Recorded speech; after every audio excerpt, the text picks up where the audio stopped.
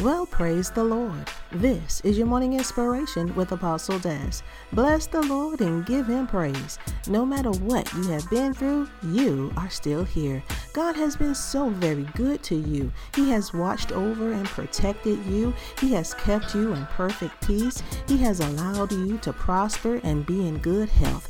Yes, for that and more, you need to give him honor and praise. It is not a burden for him to do that and more for you. He does it because he loves you. Therefore, show him your love for him by being obedient unto his word, by showing love to your fellow man, and just honor God. Whatever you stand in need of, he will provide. You have not suffered, experienced extreme lack, been abused and abused, nor gone without your basic necessities. God has kept you. You may have been bombarded with crazy stuff and thoughts, but that was only the enemy trying to steal, kill, and destroy. And even in that, God kept you. Thank him that you do not look like what you have been through. So on today, you can testify of his goodness and tell the world just how good he has been to you.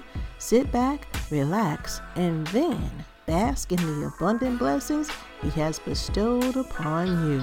For more morning inspiration, log on to www.ourkingdomministries.org.